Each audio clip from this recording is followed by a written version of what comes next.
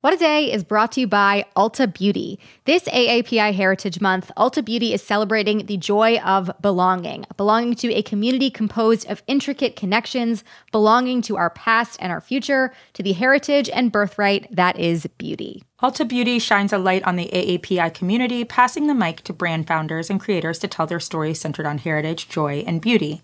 They carry AAPI-owned and founded brands like Live Tinted, Peach and Lily, Glamnetic, Tree Hut, and more. Shop AAPI-owned and founded brands at Ulta Beauty stores and Ulta.com.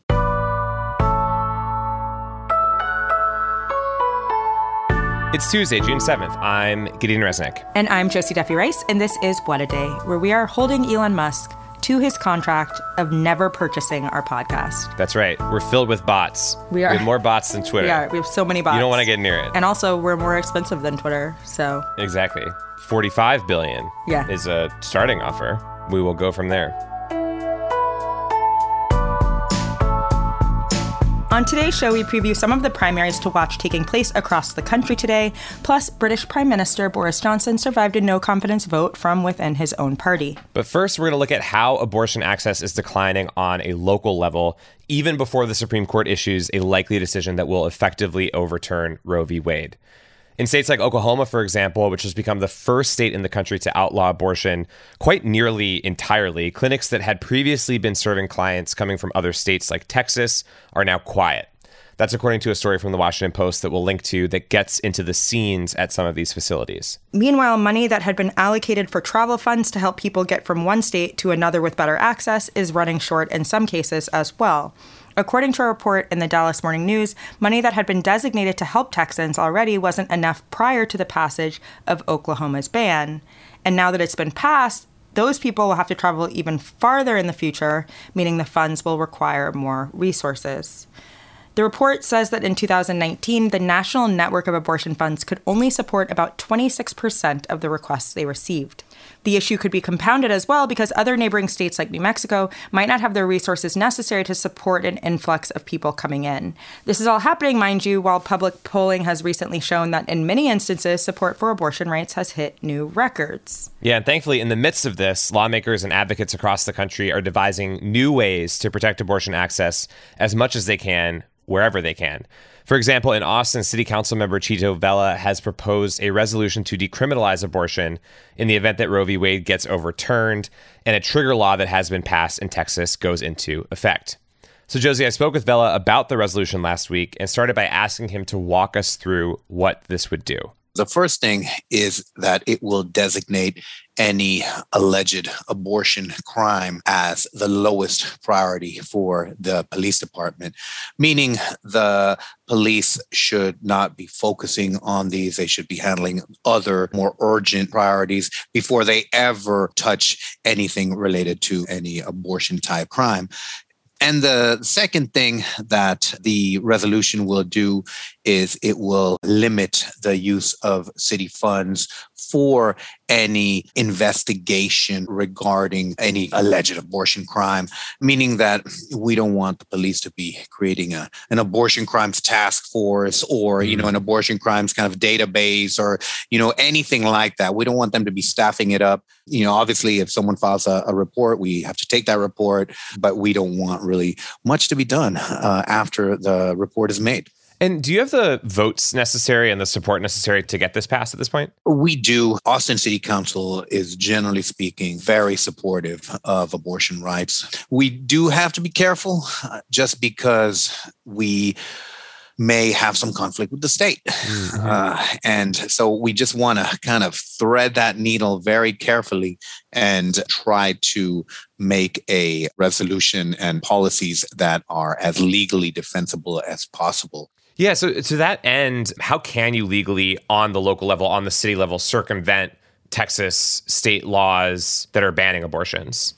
We're not legalizing it per se. In other words, the resolution is not saying that, abortion will be legal in Texas. So we're not going to be in direct conflict with Texas law. We're just saying that for our city, for the Austin Police Department purposes, that we want these types of investigations, alleged crimes to be the lowest possible priority.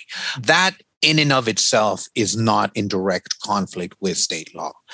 Every police department in the state decides what its priority enforcement will be. And there is also precedent for this in the resolution that was passed regarding marijuana. The city of Austin passed a resolution saying basically that we want those to be the lowest priority crimes, and we do not want police arresting people for those types of crimes. And that worked. Yeah, and to that end, I'm curious, are there other protective resolutions in Austin that have to do with abortion, reproductive rights at this point already? So the city has a track record of supporting abortion rights and helping to provide abortion services.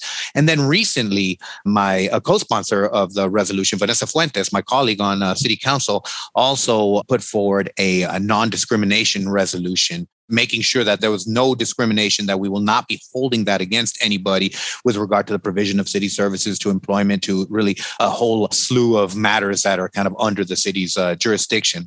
So we're trying to set up a framework to minimize the damage that could potentially be done, that will be done, honestly, if Roe v. Wade is ultimately overturned by the Supreme Court. And do you anticipate other cities within the state trying to kind of replicate that framework? And what would the implications of that be? I really hope so. There is strength in numbers, and we're communicating with other organizations around the state. And we want this to be a model for, Houston can use, that Dallas can use, that San Antonio can use, that any other city in Texas that wants to fight this fight. We want them to just cut and paste. Do you anticipate getting any backlash from Governor Abbott? And, if so, how would you counter that? I mean, the quick answer is yes. In particular, I would anticipate getting some backlash potentially from our Attorney General, Ken Paxton, who is currently under a felony indictment, but won his Republican primary, honestly, in a rout. But this is policy guidance. It's just saying that this is how we want to run our city. These are our priorities within the city. We're not in direct conflict with state law. We're not superseding state law. We're just saying that within the city of Austin, this is not our criminal justice priority. We have other priorities. So right now, there's no conflict with state law. So I don't anticipate kind of a lawsuit or anything like that. They're very creative, though, too, and the Texas legislature only meets every other year for 140 days, and they will be in session starting January of 2023. And I am sure there will be some type of movement, some type of reaction, some kind of response from your real conservative Republican members. We're doing the best we can to draft it in such a way where it hopefully doesn't get overturned. And we're ready to fight in the legislature. We have a lot of allies. We're already talking with them, and I feel pretty good about mounting a very vigorous defense against anything that's moving through the legislature. And to sort of ground this conversation in what's most important, which is the impact on members in your community, how have they been thinking about and responding to the prospect of how life could change when and if Roe is overturned? I think people are horrified. It's already bad enough right now. My staff and I were just touring a clinic where we went into the adolescent ward, and they are really concerned for their patients and their ability to access reproductive health care, to, Plan B. All of those kinds of things are at issue. And then beyond that, we're afraid of the impact to our LGBT brothers and sisters as well. Roe v. Wade established the right to privacy, and the right to privacy essentially forms the constitutional basis for gay marriage, and so many other forms a constitutional basis for birth control. And so it's not just abortion rights that are threatened. It's a whole spectrum of rights that surround Roe v. Wade that are threatened. On the other hand, we've gotten tremendous support from my constituents, from the broader Austin community, from my colleagues, from so many other folks who are horrified. I just never thought that we would be in the position that we're in today. But here we are, and we've got to stand up and fight. That was my conversation with Austin City Council member Chito Vela. We'll have more on this resolution as well as the future of abortion access over the days and weeks to come. But that is the latest for now. We are going to be back after some ads.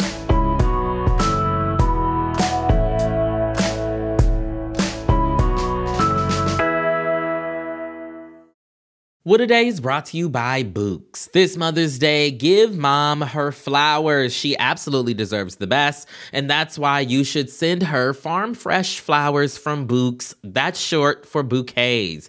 Books has modern designs and unique flowers you can't find anywhere else, and with 20% off, you can send some to mom, your wife, your auntie, even your granny, okay? Anyone who deserves flowers in your life. It doesn't have to be holiday specific. You get flowers, you're getting flowers, everyone's getting flowers.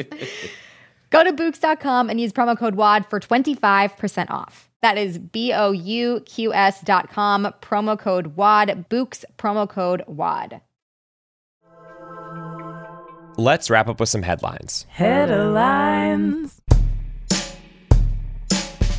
7 states have primary elections today. That's California, Iowa, Mississippi, Montana, New Jersey, New Mexico, and South Dakota.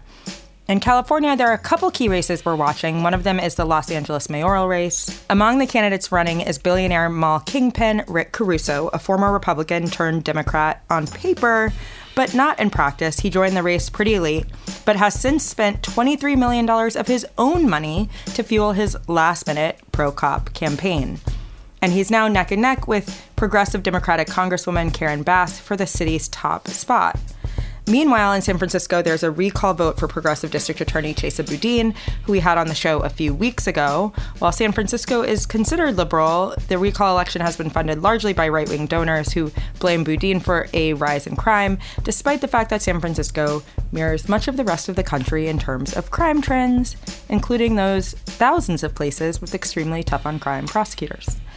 Finally, over in New Mexico, incumbent Democratic Governor Michelle Lujan Grisham is up for re-election. Several GOP candidates have flooded the race in hopes to flip that seat, and one of their frontrunners is a former television meteorologist who denies climate change. I will say that it is good that the adjective former is in there. If we're going to have to say that a person of that sort exists with those beliefs, right, you'd rather it be former, right, I suppose. It's true. It's true. A big loss for the men who aspire to be walking cans of Monster energy drink, but more misogynistic. A federal grand jury charged 5 members of the Proud Boys, including their leader Enrique Tarrio, with seditious conspiracy yesterday for their role in last year's insurrection. The indictment makes the Proud Boys the second far-right group to have members hit with the rare charge, reserved for those who plot to overthrow the U.S. government. Lest we forget that the Oath Keepers set the trend earlier this year when their founder, Stuart Rhodes, and 10 of his besties were charged with it as well.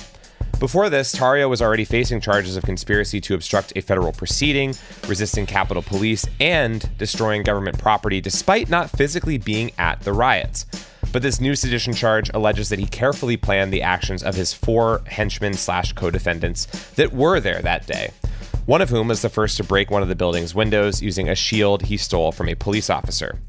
Monday's indictment shows how the Department of Justice is widening the scope of its criminal probes to account for extremist groups that coordinated with each other ahead of the insurrection. And it comes just days before the first televised January 6th House hearing scheduled for this Thursday. Boris Johnson just showed a generation of unruly British teens that it's not the end of the world when you get caught partying.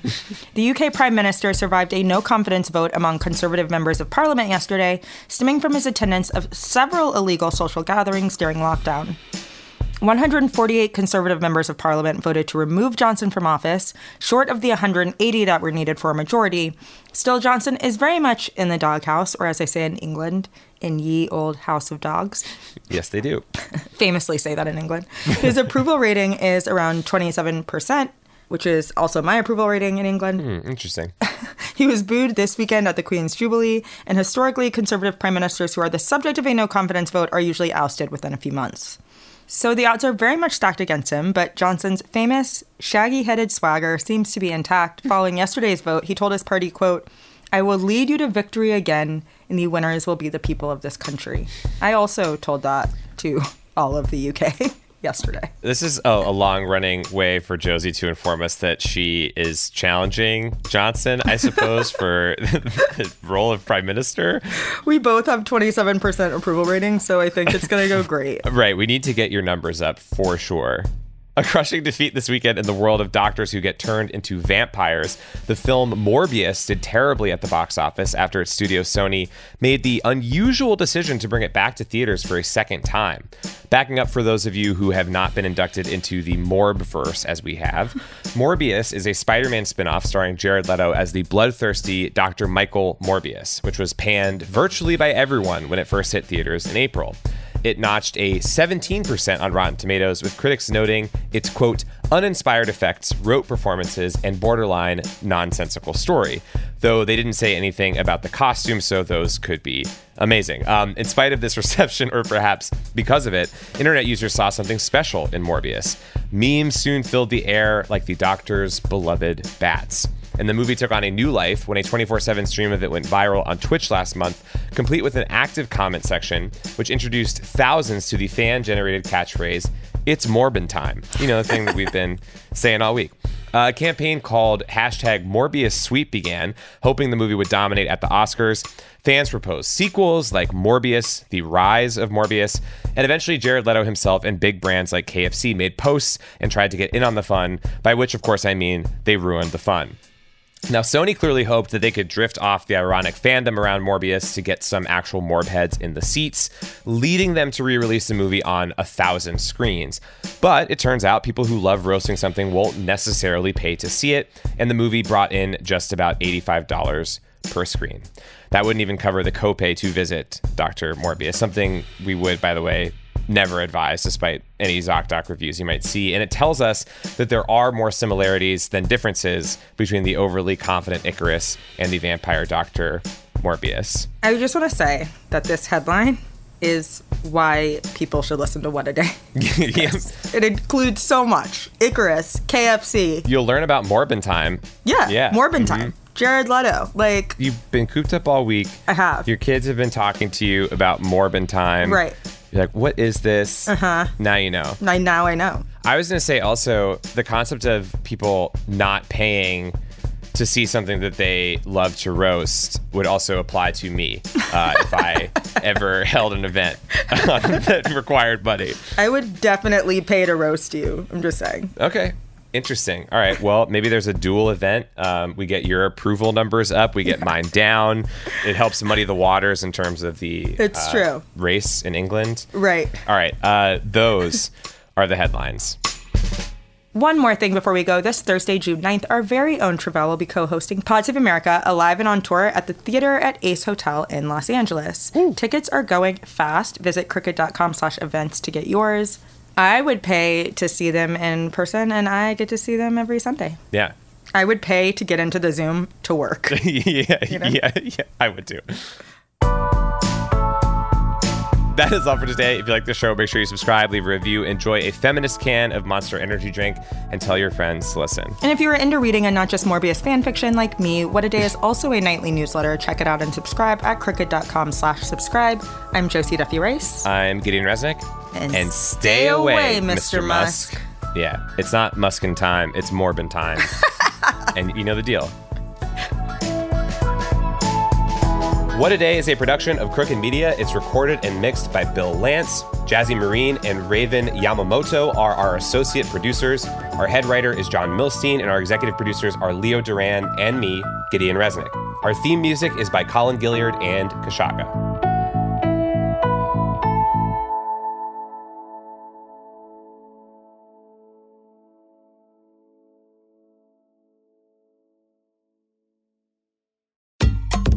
Feel like you got enough to do already? I do. That's why I use Shipt same-day delivery to keep up with my busy life. They know the snacks I like down to the extra creamy in my peanut butter. I can get deliveries at home, on set, or even when I'm away on vacay. And my personal shopper, Amber, she's got my back. As in, she asks them to check the back if it's not on the shelf. Shipt. Delight in every delivery. Learn more at shipt.com/hi.